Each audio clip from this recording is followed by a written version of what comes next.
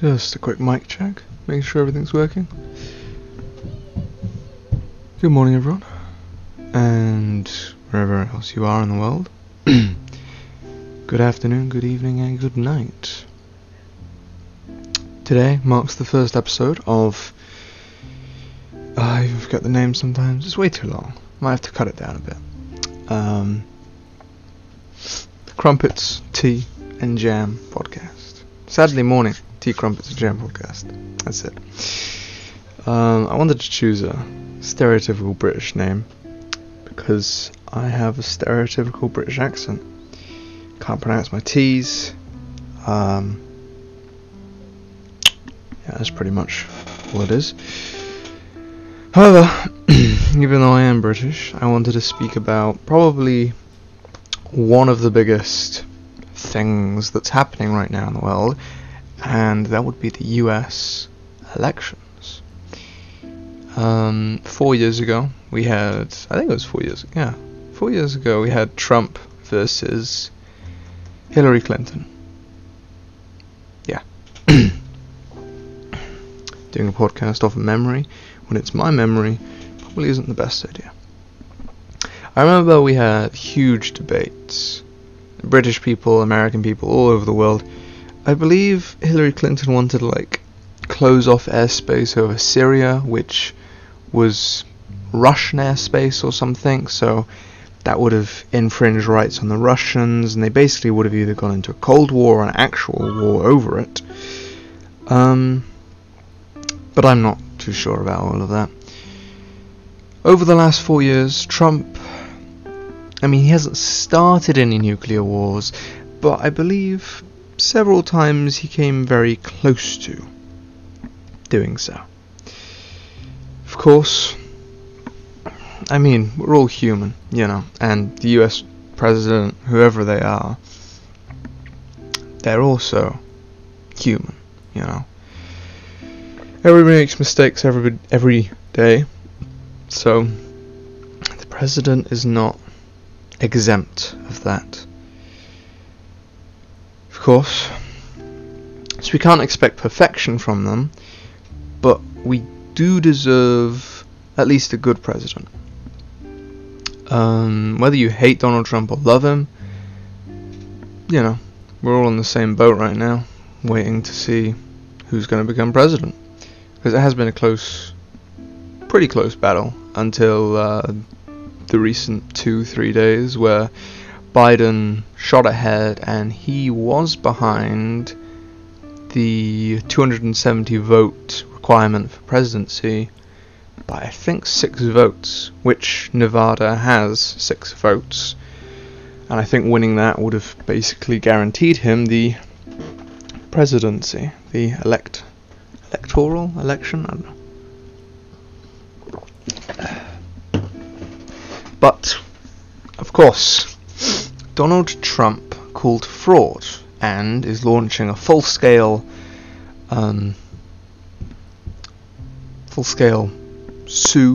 lawsuit, against Biden, against Biden's party or whatever. Is it, yeah. So, Republican reaction, they say it's baseless claims of election fraud. Probably is, but I don't know, it could be based on something he heard.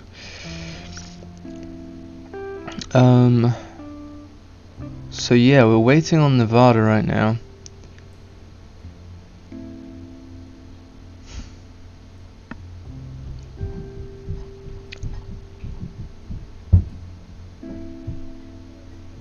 Yeah. So, yeah, Mr. Trump asserted with no evidence in a rambling news conference on Thursday that it was all fraud and they weren't counting them correctly, or Biden had paid them off, something like that. So Biden's party has been collecting a whole bunch of money to fight this lawsuit, and whether they win or not, I'm not really sure the repercussions of that.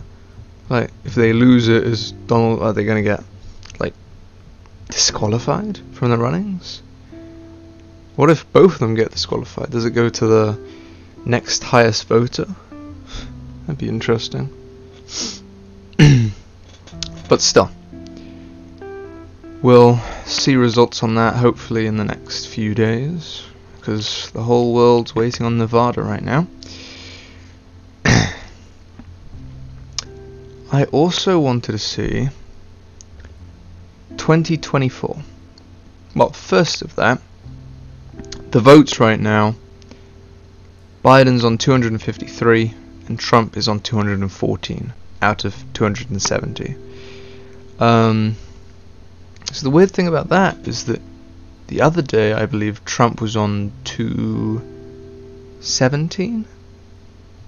Biden was 50 votes ahead of him, and now Biden is only 39 votes ahead of him. I'm not sure if that's because of the pause or if they're taking away some of the votes and recounting them to make sure in key states or something, because that's what Trump's been going over with the fraud. We may never know. But what we do know is that both Trump and Kanye West have plans to run again in 2024. Kanye West has suggested he will run for president in 2024 following his failed bid this year. Alongside a photo of him next to an electoral map filled with Republican and Democrat wins, he tweeted, "Welp," an expression of disappointment. He added, "Kanye 2024. Welp, Kanye. Oh, I love him. See, Kanye, he ran for president this year. He definitely has enough money to run a full-scale presidential campaign. I feel more the problem is that today American presidencies, election, electorals, whatever they're called, I always forget. They always have a party behind them. They're never actually an individual, which Kanye West is. So he already had a disadvantage there. But on top of that, completely slipped my mind. On top of that, on top of him being individual, he started running late, where a bunch of states had already closed their votes. Had already, you had to pick somebody. They'd already closed their candidates that you could vote for. So he was late to a bunch of key states, I believe, including Wisconsin.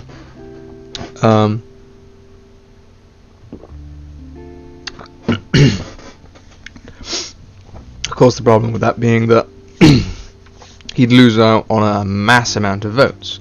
I believe he only got 0.4% of all the votes, which isn't actually too bad, seeing that he isn't even... well, he might be political, but he isn't what the first choice of a political candidate that you think of. Kanye West, music writer, and I don't know what else he actually does. So yeah, he was a latecomer to the 2020 race, announcing his candidacy in July. Initially focusing on abortion and faith, he later drew up a 10-point platform calling for support for the environment and arts, an anti-interventionist foreign policy, and reforms to the legal system and policing. He struggled to make it to the ballots of many states, including some that legally barred him from appearing, and encouraged supporters to write him onto their ballot papers. Across the 12 states whose ballots he appeared on, so he only got in 12 states out of 50, or is it 52 in America? I always fucking forget. I think it's 50. Across the 12 states whose ballots he appeared on, he won fewer than 60,000 votes. He found most success in Tennessee, winning more than 10,000 votes, which was 0.3% of the state's total. As he cast his own vote, West said he had never previously voted in a presidential election. He tweeted, "God is so good. Today I am voting for the first time in my life for the President of the United States, and it's for someone I truly trust. Me." Fucking hell. And then this thing again. Oh wait, no, this is the wrong. So then they just input an article about Joe Biden presidency could be on the horizon for the US and the world.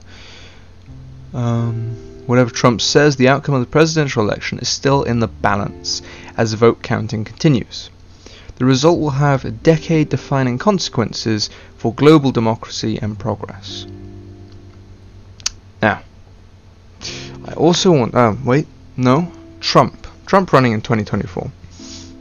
So, as ballots in key battleground states weighed in favour of Joe Biden for the presidency, President Donald Trump's aides are already discussing the possibility of a Trump resurrection run in 2024. During a report Thursday night on CNN, White House correspondent Jim Acosta said Trump's aides have already...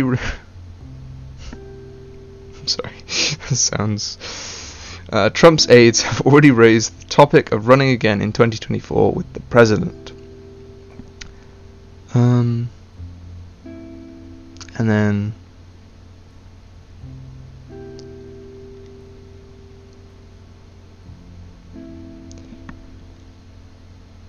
So, yeah.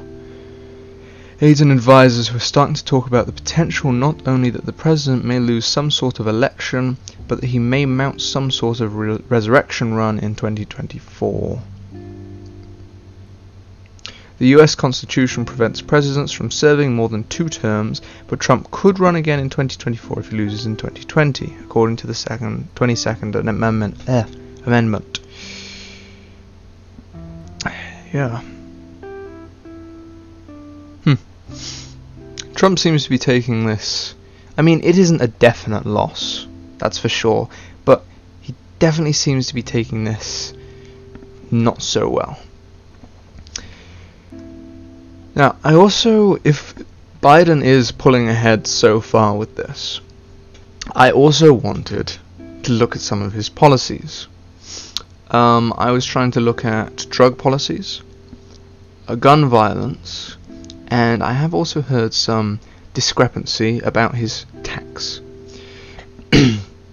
His abortion, his opinions and thoughts on abortion is one of the main things that most people speak about, but most people know that he's pro-choice, I believe it's called.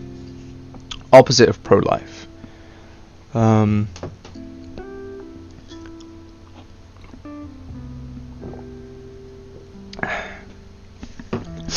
I've always been weird on abortion, because obviously women should have the choice.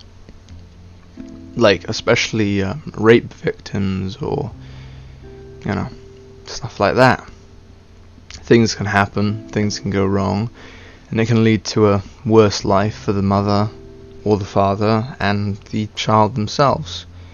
But at the same time, it just feels like such a waste that a life, before it even has a life, is just killed. You know? You just think that person could have changed the world. So all it takes is one person.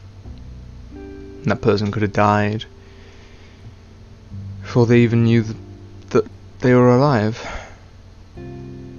It's a depressing subject, but you can't really force people to keep a baby if they don't want to.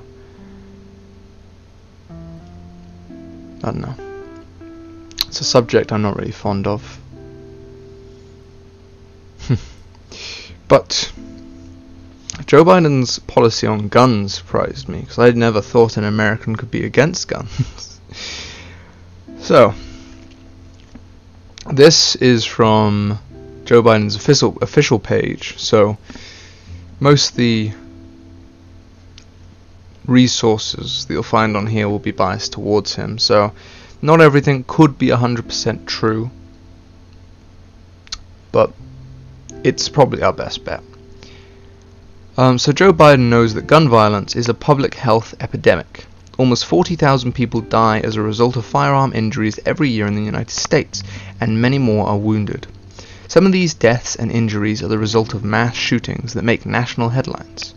Others are the result of daily acts of gun violence or suicides that may not make national headlines, but are just as devastating to the families and communities left behind. Joe Biden has taken on the NRA on the national stage and won. twice. In 1993, he shepherded through Congress the Brady Handgun Violence Prevention Act, which established the background check system that has since kept more than 3 million firearms out of dangerous hands. In 1994, Biden, along with Senator Dianne Feinstein, secured the passage of 10-year bans on assault weapons and high-capacity magazines. As president, Joe Biden will defeat the NRA again. Joe Biden also knows how to make progress on reducing gun violence using executive action. After the tragedy at Sandy Hook Elementary School in 2012, President Obama tasked Vice President Biden with developing both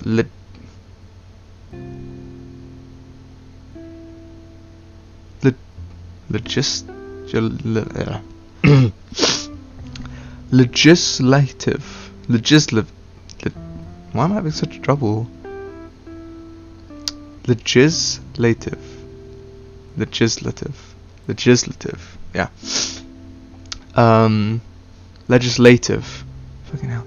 Legislative proposals and executive actions to make our communities safer.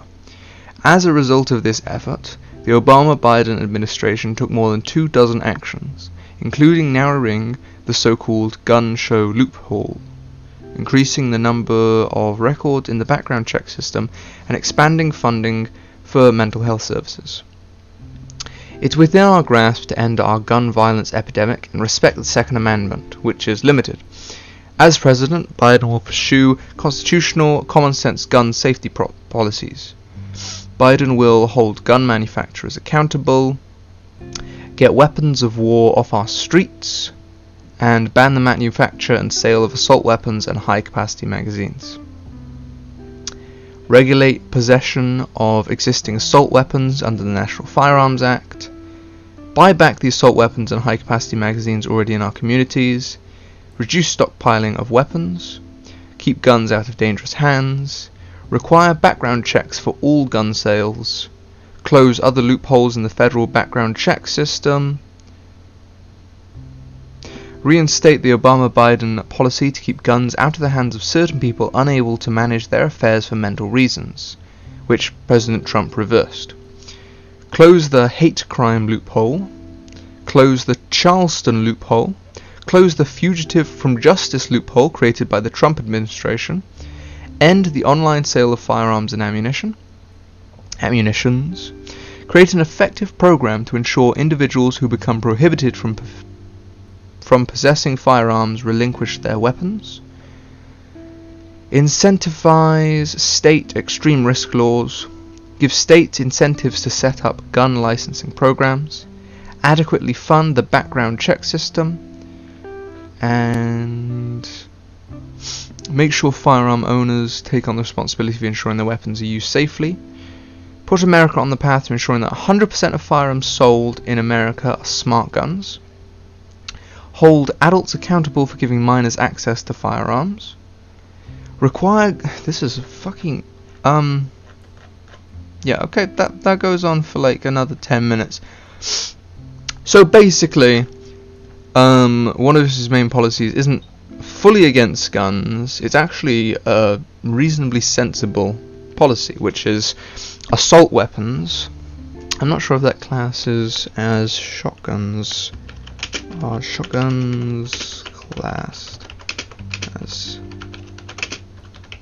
So I'm imagining it's mainly big guns like LMGs, assault rifles, define some types of firearms. So, the definitions of assault weapons is a semi-automatic firearm, capable of accepting a detachable magazine. Now, semi-automatic firearm.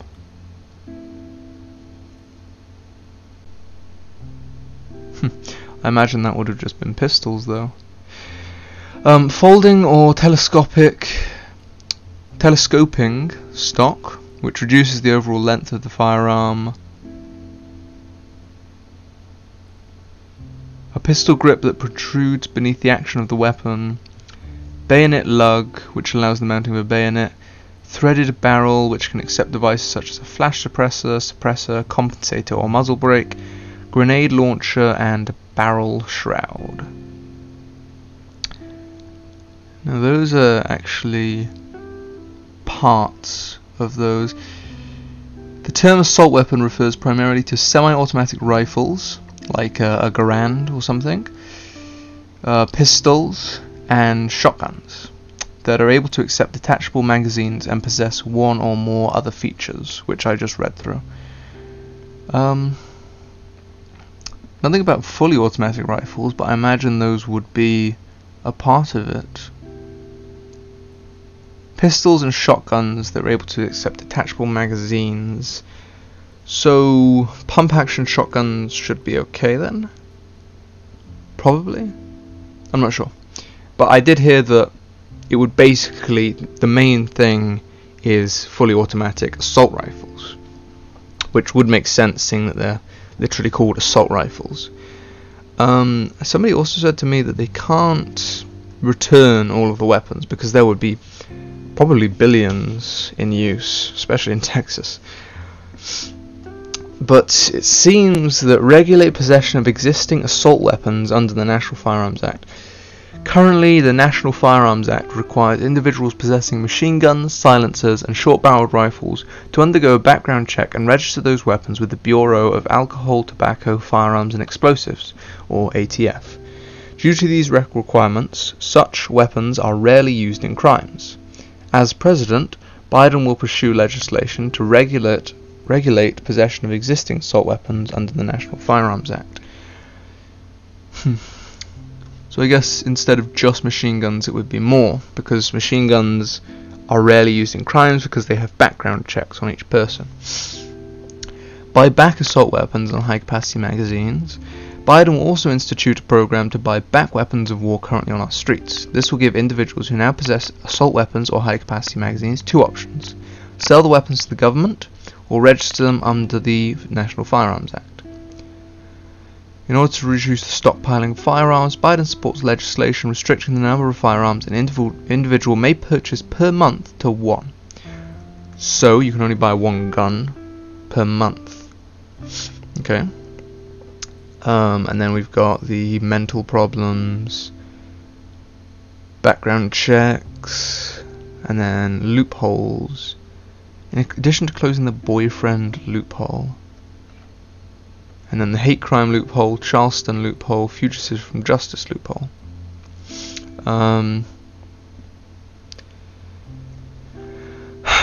It doesn't have a description of the boyfriend loophole. It has descriptions of all the other ones. Okay, the boyfriend loophole refers to a grab that allows access to guns by physically abusive ex-boyfriends and stalkers with previous convictions. Okay. While individuals who have been convicted of or are under a restraining order for domestic violence are prohibited from owning a firearm, this prohibition only applies if the victim was the perpetrator's spouse, cohabitant, or had a child with the victim. So if you didn't live with them, weren't married to them, and didn't have a child with them, you're still able to get a gun.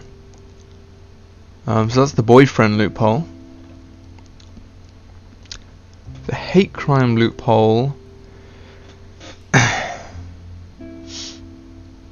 Who has been convicted of a misdemeanor hate crime or received an enhanced sentence for a misdemeanor. So basically anybody who has done a hate crime, who's been convicted of a hate crime, will never be able to buy a firearm, or as long as they're under prohibition will never be able to purchase a firearm. It isn't very clear. The Charleston loophole allows people to complete a firearms purchase if their background check is not completed within 3 business days. So if the background check can't be finished, they're legally able to buy a gun. And I guess this closes it, which extends the timeline from 3 to 10 business days. Biden will also ask the FBI to put on his desk within his first 100 days as president, a report detailing the cases in which background checks are not completed within 10 business days, and steps the federal government can take to reduce or eliminate this occurrence. And then the fugitive from justice loophole. Because of actions by the Trump administration, records of almost 500,000 fugitives from justice who were prohibited from purchasing firearms were deleted from the background check system. The Biden administration will restore these records and enact legislation to make clear that people facing arrest warrants are prohibited from purchasing or possessing firearms. Okay. And that seems to be most of the things about his firearm policy. Now, criminal justice.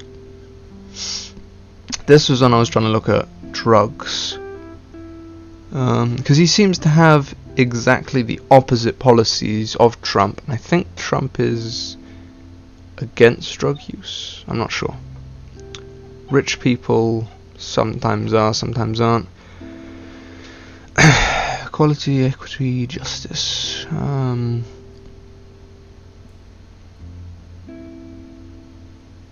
Today, too many people are incarcerated in the United States, and too many of them are black and brown. Black is a word that's frequently used. Brown, I thought that was a racist term. I always treated it as a racist term. I've never actually seen it officially used before. To build safe and healthy communities, we need to rethink who we're sending to jail, how we treat those in jail, and how we help them get the healthcare, education, jobs, and housing they need to successfully rejoin society after they serve their time. We can and must reduce the number of people incarcerated in this country while also reducing crime.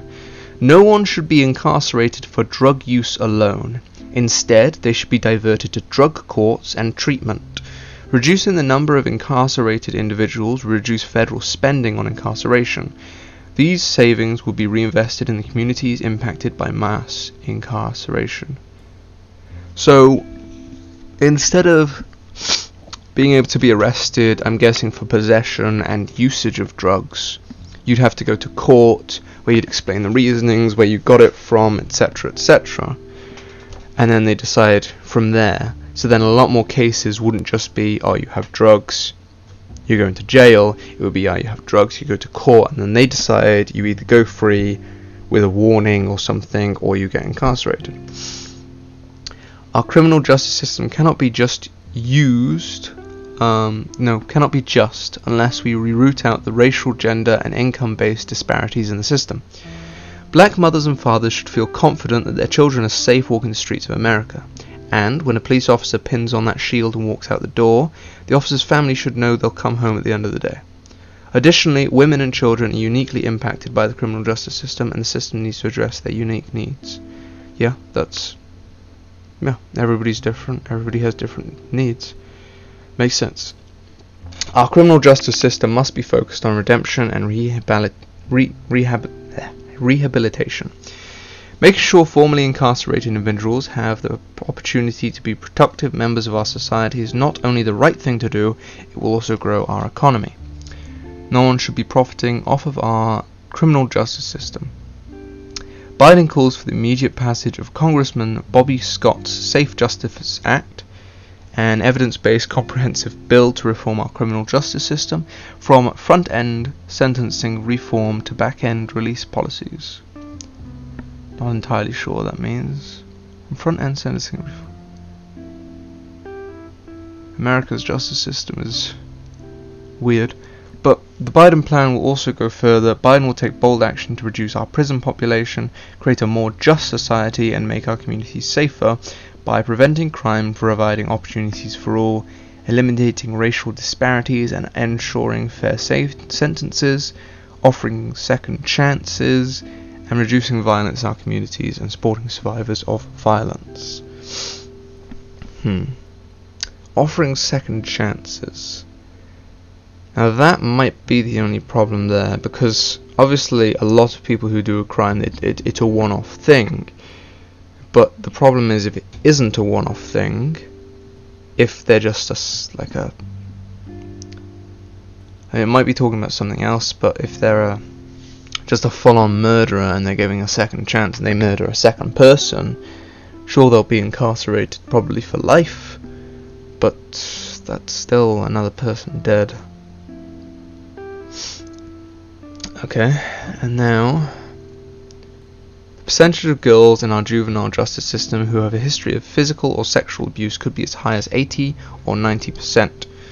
Roughly 1 out of every 4 children in foster care will interact with the criminal justice system just 2 years after exiting foster care. Incarcerated individuals have lower literacy levels than individuals not involved in the criminal justice system. Too many people with mental health or substance use disorders end up incarcerated. I guess that would be talking about like psychopaths or sociopaths who do a crime, and I guess because they have that mental health issue, mental illness, they don't see it as bad, possibly, but I don't know how they're supposed to deal with that. And then substance use disorders, which we've already spoken on. If you're addicted, you know, sending you to prison isn't going to fix your addiction, which I'm guessing is what they're trying to combat here. Instead, sending them to rehab, trying to fix that. Okay, and now I've got 4 key findings on the tax changes that Biden are putting in. This is from I think it's either the official Tax Foundation or just Tax Foundation. Okay, so key findings. Democratic presidential nominee Joe Biden would enact a number of policies that would raise taxes on individuals with income above $400,000. That's yearly, by the way. Including raising individual income, capital gains, and payroll taxes. Biden would also raise taxes on corporations by raising the corporate income tax and imposing a corporate minimum book tax. So, what that means is that any person who owns over $400,000 a year, above, would get taxed more. I think it's 2 to 4% more, something about that. Maybe even more, I'm not sure. And he also says raising individual income, capital gains, and payroll taxes. I'm not sure if that's still for the 400,000 above. I don't believe. I did see one article which basically summed it up pretty well with Trump rewards wealth, Biden rewards work. So Biden is, I guess, against the rich agenda where if you are rich, you stay rich forever. I guess he wants to reduce that while also increasing an average person's wages. But the problem that we were talking about is he also wants to raise taxes on corporations and imposing a corporate minimum book tax. See, it's good and all, because corporations and corporates have millions. They're rich as hell. But if you were taxing these corporations more because they have so much money, they aren't going to try and give some money away to reduce tax. I mean, I don't believe they would. I feel that if you're taxing corporations while increasing individual income, they'll just reduce individual income on a whole. Like if a company paid above minimum wage, they might drop it to minimum wage to reduce expenses, you know, to keep more money for themselves because they're being taxed more. But of course that would get them more money, so maybe they would try and push out a sum of money through workers, but they might just put it into shares in other countries or change stuff like that. I'm not sure what that will come into, because Trump never really did much with the country, did he? Just tweeted at China and Korea to Nuke them. Lol. Biden's plan would raise tax revenue by $3.3 trillion over the next decade on a conventional basis. When accounting for macroeconomic feedback effects, the plan would collect about $2.8 trillion the next decade. This is lower than we originally estimated due to the revenue effects of the coronavirus pandemic and economic turndown, and new tax credit proposals introduced by the Biden campaign. Not 100% sure what that means. I've never really been into tax. Not in my country, not in America. According to Tax Foundation's General Equilibrium Model, the Biden tax plan would reduce GDP by 1.62% over the long term. Now, I think that's goods. Something about goods, like you'd imagine stuff in crates, wares. Now, I'm not sure if that's reducing the price of goods or reducing the value of goods. Because if it's reducing the value, that would make them more expensive, because corporations, because they're worth less, they'll have to up the price on them. Or it's talking about the price you can sell them at is reduced by 1.62%, which would be better for people like you and me, because that'd be cheaper, obviously.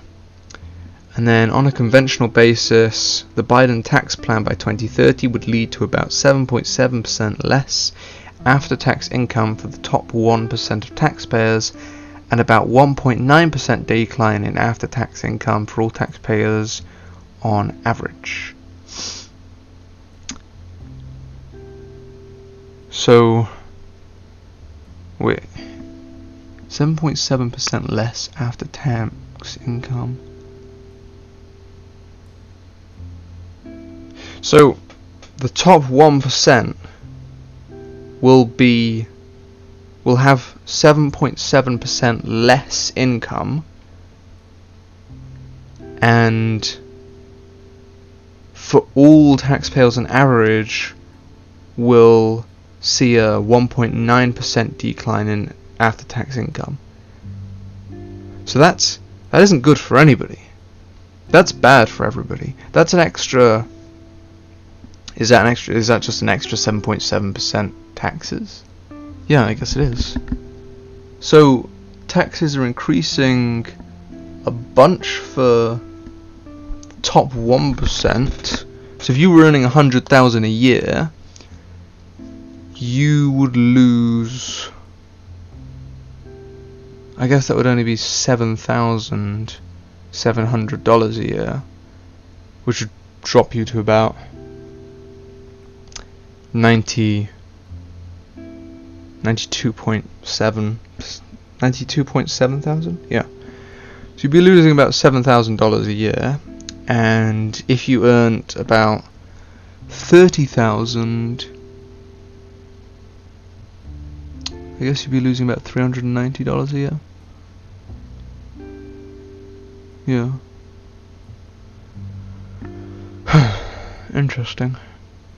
No, about $500. If you earn about $30,000 a year, then you're losing about $500 from that. So that's not good for anybody. So yeah, impose a 12.4% Social Security payroll tax for wages above $400,000 a year. Increase the corporate income tax to 28%.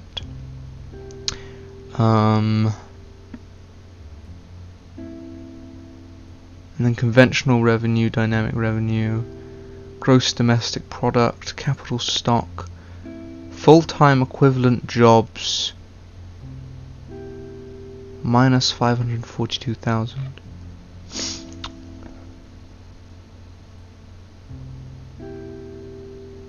Yeah. So income group. What is this? What kind of table is this?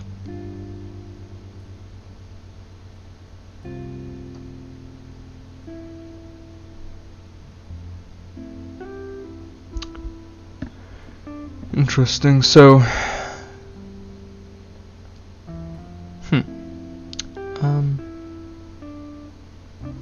I can't tell if that's better or worse.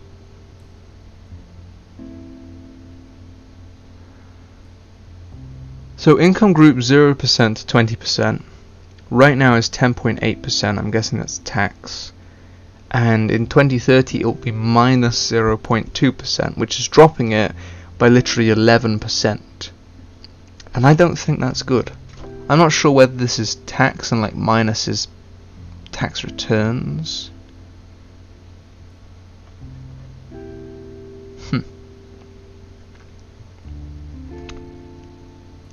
If you guys want to read up on this, the webpage can be found at https://tax-foundation.org/Joe-Biden-tax-plan-2020, and there's a dash at the end too.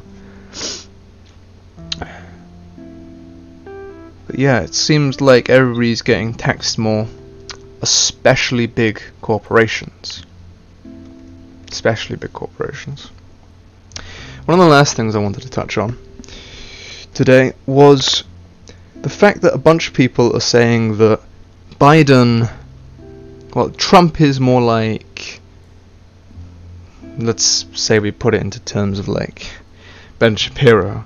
Trump is more like, facts don't care about your feelings, transgenders and all those people, what are the other ones? LGBTQ, different racial minorities, they don't deserve as much as we do, being like white men or whatever. He seems very racist, sexist, homophobic kind of person. But that, for all we know, that is just how he grew up. Maybe he had bad experiences, but still, you should never just generalize, which is something he does very well. So there's that. And then I've heard a bunch of people saying that people who trust in Biden, who want Biden elected, are quote-unquote snowflakes. If you don't know what that term means, it's usually an American term for people who can't take insults. Like, you'd make a joke at them and they'd cry or something, or they get really, really hurt. Which, to be fair, isn't... I don't know. Some people generalize snowflakes as like, if you're offended at anything, then you're a snowflake. Because a lot of people these days, they'll say a lot of offensive jokes and they'll find them funny. But the problem is, most offensive jokes, especially from like stand-up comedians and stuff, aren't actually about white people. They aren't actually based towards the general public, like white women and white men. Because, you don't want to offend the majority. Obviously not every stand-up comedian does that. A lot of them it's just generalized comedy at any kind of people. I've never really had a thing against stand-up comedy. Usually I don't like it when they're just throwing out insults to all kind of people. Like, even if it is counted as a joke, it's still, it's still, I don't know, it's taken in a wrong aspect kind of thing. I don't know. A lot of people say it's snowflakes, when it's usually more people who just want respect. See, one thing that a lot of LGBTQ community, most people I know that are a part of it, a lot of them, they demand respect. If they have different pronouns, they'll expect you to call them by that, and if you don't, they'll treat you like shit. And then the argument with that is, most of the ones that I know that do that are complete assholes, and they don't deserve that kind of respect. They don't deserve that just because they're different. Because nobody deserves more respect just because they're different. On that basis, then, there'll always be different people, and if you're respecting them more than normal people, The thing is, we're all people. We're all the same people, no matter how you identify, no matter how you look, no matter how you think. We're all people. So we all deserve the same amount of respect, all deserve the same amount of recognition. The problem is that there'll always be aggression, there'll always be stigma. That will never really be deleted, no matter how hard you try. You can force it, you can force people to stay silent about it, you can force people to never speak about it, but it'll still be there, hanging in the air. You know, you can never really delete a stigma. So, straight white, people, both men and women, a lot of them have stigma against LGBTQ+. They have a lot of stigma against different races, just naturally, I guess. And that's just, I guess, a part of the world. And in turn, those people have stigma against white people. They have stigma against other people who are different from them.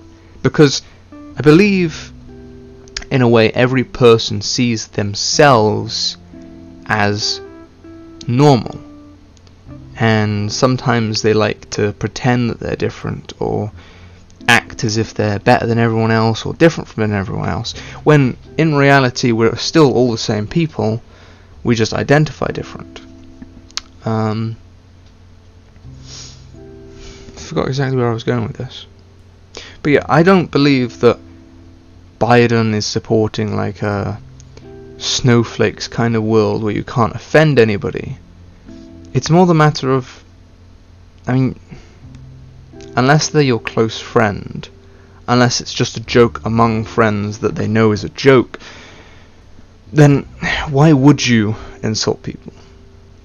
Especially on purpose. You might do it accidentally, and that should be accepted. A lot of people are like, if you accidentally insult me, I'll sue you. When it just isn't completely fair, because not everybody knows if you're going to be offended or not. No, the main reason, I don't know why people are so offensive these days. Comedy usually comes with offensiveness against a race, a kind of people. That's usually where comedy comes from, or where comedy lies. But the problem with that is it is feeding off of stereotypes and people that will get offended. Everybody will get offended. There's no person in this world that can just completely ignore insults. They might pretend they ignore it. They might pretend it might not affect them, but it usually does affect people. So the whole snowflake agenda, the whole people just get offended at everything you say, I wouldn't say that's such being a snowflake. It's more just a sensitive person, and there's nothing wrong with being sensitive. A lot of people are snowflakes and like kind of entitled parents, kind of thinking like they'll be offended just for attention or just for something like that. And I believe that's where the term snowflake actually came from. Mummy's little snowflake. I believe that's what it is. That's what I've always seen it as whenever people say it. But no, if somebody doesn't want to be offended based on who they are, then that's completely understandable. And if Biden enforces that kind of policy, I don't know, maybe it'll be easier to come together as one. Because that's what humans have a big trouble in doing nowadays. It's coming together as one. I always see Instagram posts and stuff of LGBTQ people always saying I wish they had gay cafes, like gay bars, but not for sex. Not for drinking, not for sex. The problem with that is not only are you segregating yourself in that sense, but also segregating against straight people, which just in turn aggregates everyone more. See, we strive so hard for equality, but I don't ever think we'll ever reach it. Because one day, even if If minorities are treated above the majority, like straight white women and men, then the problem always arises that those straight white women and men might be treated as lesser, might be treated as inferior, and as a whole, if they were treated as inferior, then maybe it would be equal, as in a sense of, if we were all treated as inferior, then it would be equal. But it's also the fact that just individuals who've never been racist, who've never been homophobic, who've never tried to insult anybody, who's always tried to be friendly, would be treated as inferior unfairly. It's the same as racism against black people, against Asian people, against Indians, against Chinese, anything like that, or against gay people, lesbians, or all that, trans people. It's all stigma based on a few people that you know, or a few people that you've heard about online, or based on the opinions of people who aren't even those people, which is just widespread over a whole community. You can't say, like, every gay person I know is bad, therefore all gay people are bad. You might only know bad gay people. You might only know bad black people, or Asian people. That doesn't mean that every single gay person is bad. If you want to treat somebody bad because they've treated you bad, you should treat that individual bad. You shouldn't take pot shots at their race or their gender or sexuality just because you don't like that person. If you have a dispute with that person, you don't go tell everybody else. You don't go insult their family or, their community. If you have a fight with somebody, you fight them. You're not fighting everything they stand for, which is the biggest problem in today. It's that, like, a bunch of people hate gays and lesbians and trans people and whatever else there is out there, and they hate black people and Asian people and people of all different minorities or majorities or whatever. It's like some white men are racist against white men, some white women are racist against white women, and vice versa. And it's so stupid because everybody seems to try and combat hate with hate. If there's racism, then there's going to be what some people would call reverse racism, which is just black people hating white people, which makes sense. Because if white people hate black people, and we've done so for so long as a community, then obviously they're gonna retaliate, Think of the French Revolution. The top 1%. They didn't care about the lesser. So when the lesser people rioted and came to the castle, I think it was the king, they wanted equality, and the king said, I can't remember if this was a real story or just like a story. And the king just said, let them eat cake, sarcastically, because they wanted equality, and he was like, we eat cake, so let them eat cake too. But that isn't equality. So then they killed him. And then it was supposed to be the people's world. But the problem is, the rioters who were there that day, they would take charge. There'll always be a head. That's why communism would never work. Because communism strives for equality in all. I think maybe socialism. I'm not sure. But equality, socialism, whatever. It strives for equality for all. If you work more, you get more money. If you work less, you get less money. But everybody can still live. Everybody can still live. Everybody gets the same amount of land. There's no class division, class division. There is none of that. So everybody's treated as equal.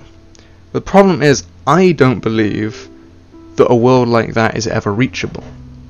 Because there'll always be hate, there'll always be stigma, there'll always be powers that are greater than other people. You know, you can't exactly be like, yo, rich person, you have to give 30 million away to 10 people, and this person has to give 300 trillion away to 1 million people. It won't work like that. It's like vegans. Think of that, right? I have nothing against vegans. A lot of people do for some weird reason. It's like, how dare you not eat meat, etc., etc. But there's nothing wrong with vegans. If they're able to have a balanced diet, then sure, that's fine. You know, I don't care. Like, if you're vegan, I don't care. You know, be vegan.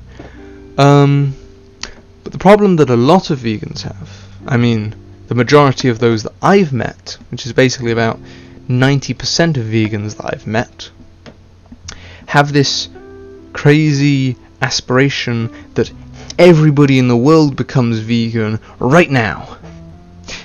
Of course, for them, that would be achievable because they're vegans.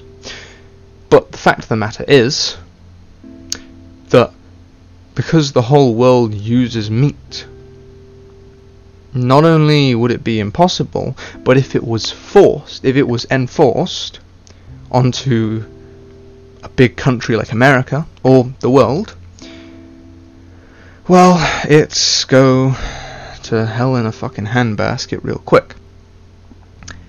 See, the thing is, we have individuals who are going to be different, but as a majority, as a community, will never all be the same. So stigma will never make sense to me. Stigma will never make sense to anybody, because people who think it makes sense are obviously just dumb. Because it doesn't make any sense to hate other people when we're all the same. You know? It's like, sure, gay people, lesbian people, whatever, might have a different, would it be a gender? They might have different likes, they might have different tastes in clothing or movies. It doesn't make us different. We should all be treated equally, no matter who we are, or no matter where we come from. And that's just the basis of things. Even though, personally, I believe we'll never even reach that kind of social equality. I don't think we ever will. Maybe it'll sway, maybe it'll fluctuate, but I never think we'll achieve true equality. Because half the people who are fighting for equality are fighting for 100 different variants of equality, and half of them aren't even equal. You know? It's a horrible world out there. But one of the main things everybody needs to focus on, whether you're straight, whether you're white, whether you're black, whether you're gay, whether you're lesbian, whether you're trans, whether you're, I don't know, you've got gender fluidity like water, I don't know, and frankly I don't care. We should all treat each other as equals, and no matter how you're treated, you just need to remember that no matter what people call you, no matter how many people treat you, you'll never be anybody else except who you are. If you're gay, and everybody in your family, and all of your friends, and everybody you know calls you a faggot, calls you a gay bitch, I don't know, you just gotta remember, no matter what people say, that you are you, and you're the best you'll ever be. So no matter what people say, no matter how people treat you, just remember who you are, and be happy with who you are, because you could never be anybody else. Be proud of that, because you couldn't be anybody else, and nobody else can be you. You're the best you'll ever be. No matter whether you're at your lowest or your highest. You at your lowest is the best you'll ever be at your lowest. And you at your highest you're the best you'll ever be at your highest. No matter what. No matter who talks to us, no matter who offends us. We don't have to strive to make them know that they offended us. We don't have to force everybody to use our pronouns and to use our correct sexuality, genders, and, I don't know, body meh. We don't need all of that. All you truly need is to know who you are. You know who you are. You don't need people to call you 100 different pronouns. You just need the people that you care about to call you by that. Because the people that don't matter to you, the people that don't love you and care for you, they'll never matter in the grand scheme of things. You are the number one person in your life. That's why it's titled Your Life. Nobody else runs it. You do. And never forget that. Because it's dead ass important to remember it.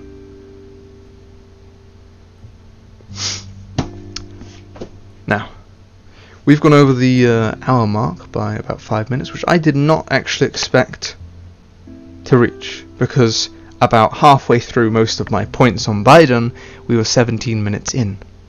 So now that we've gone above that, and I was also AFK for about 5 minutes while I was setting everything up, so has been about an hour.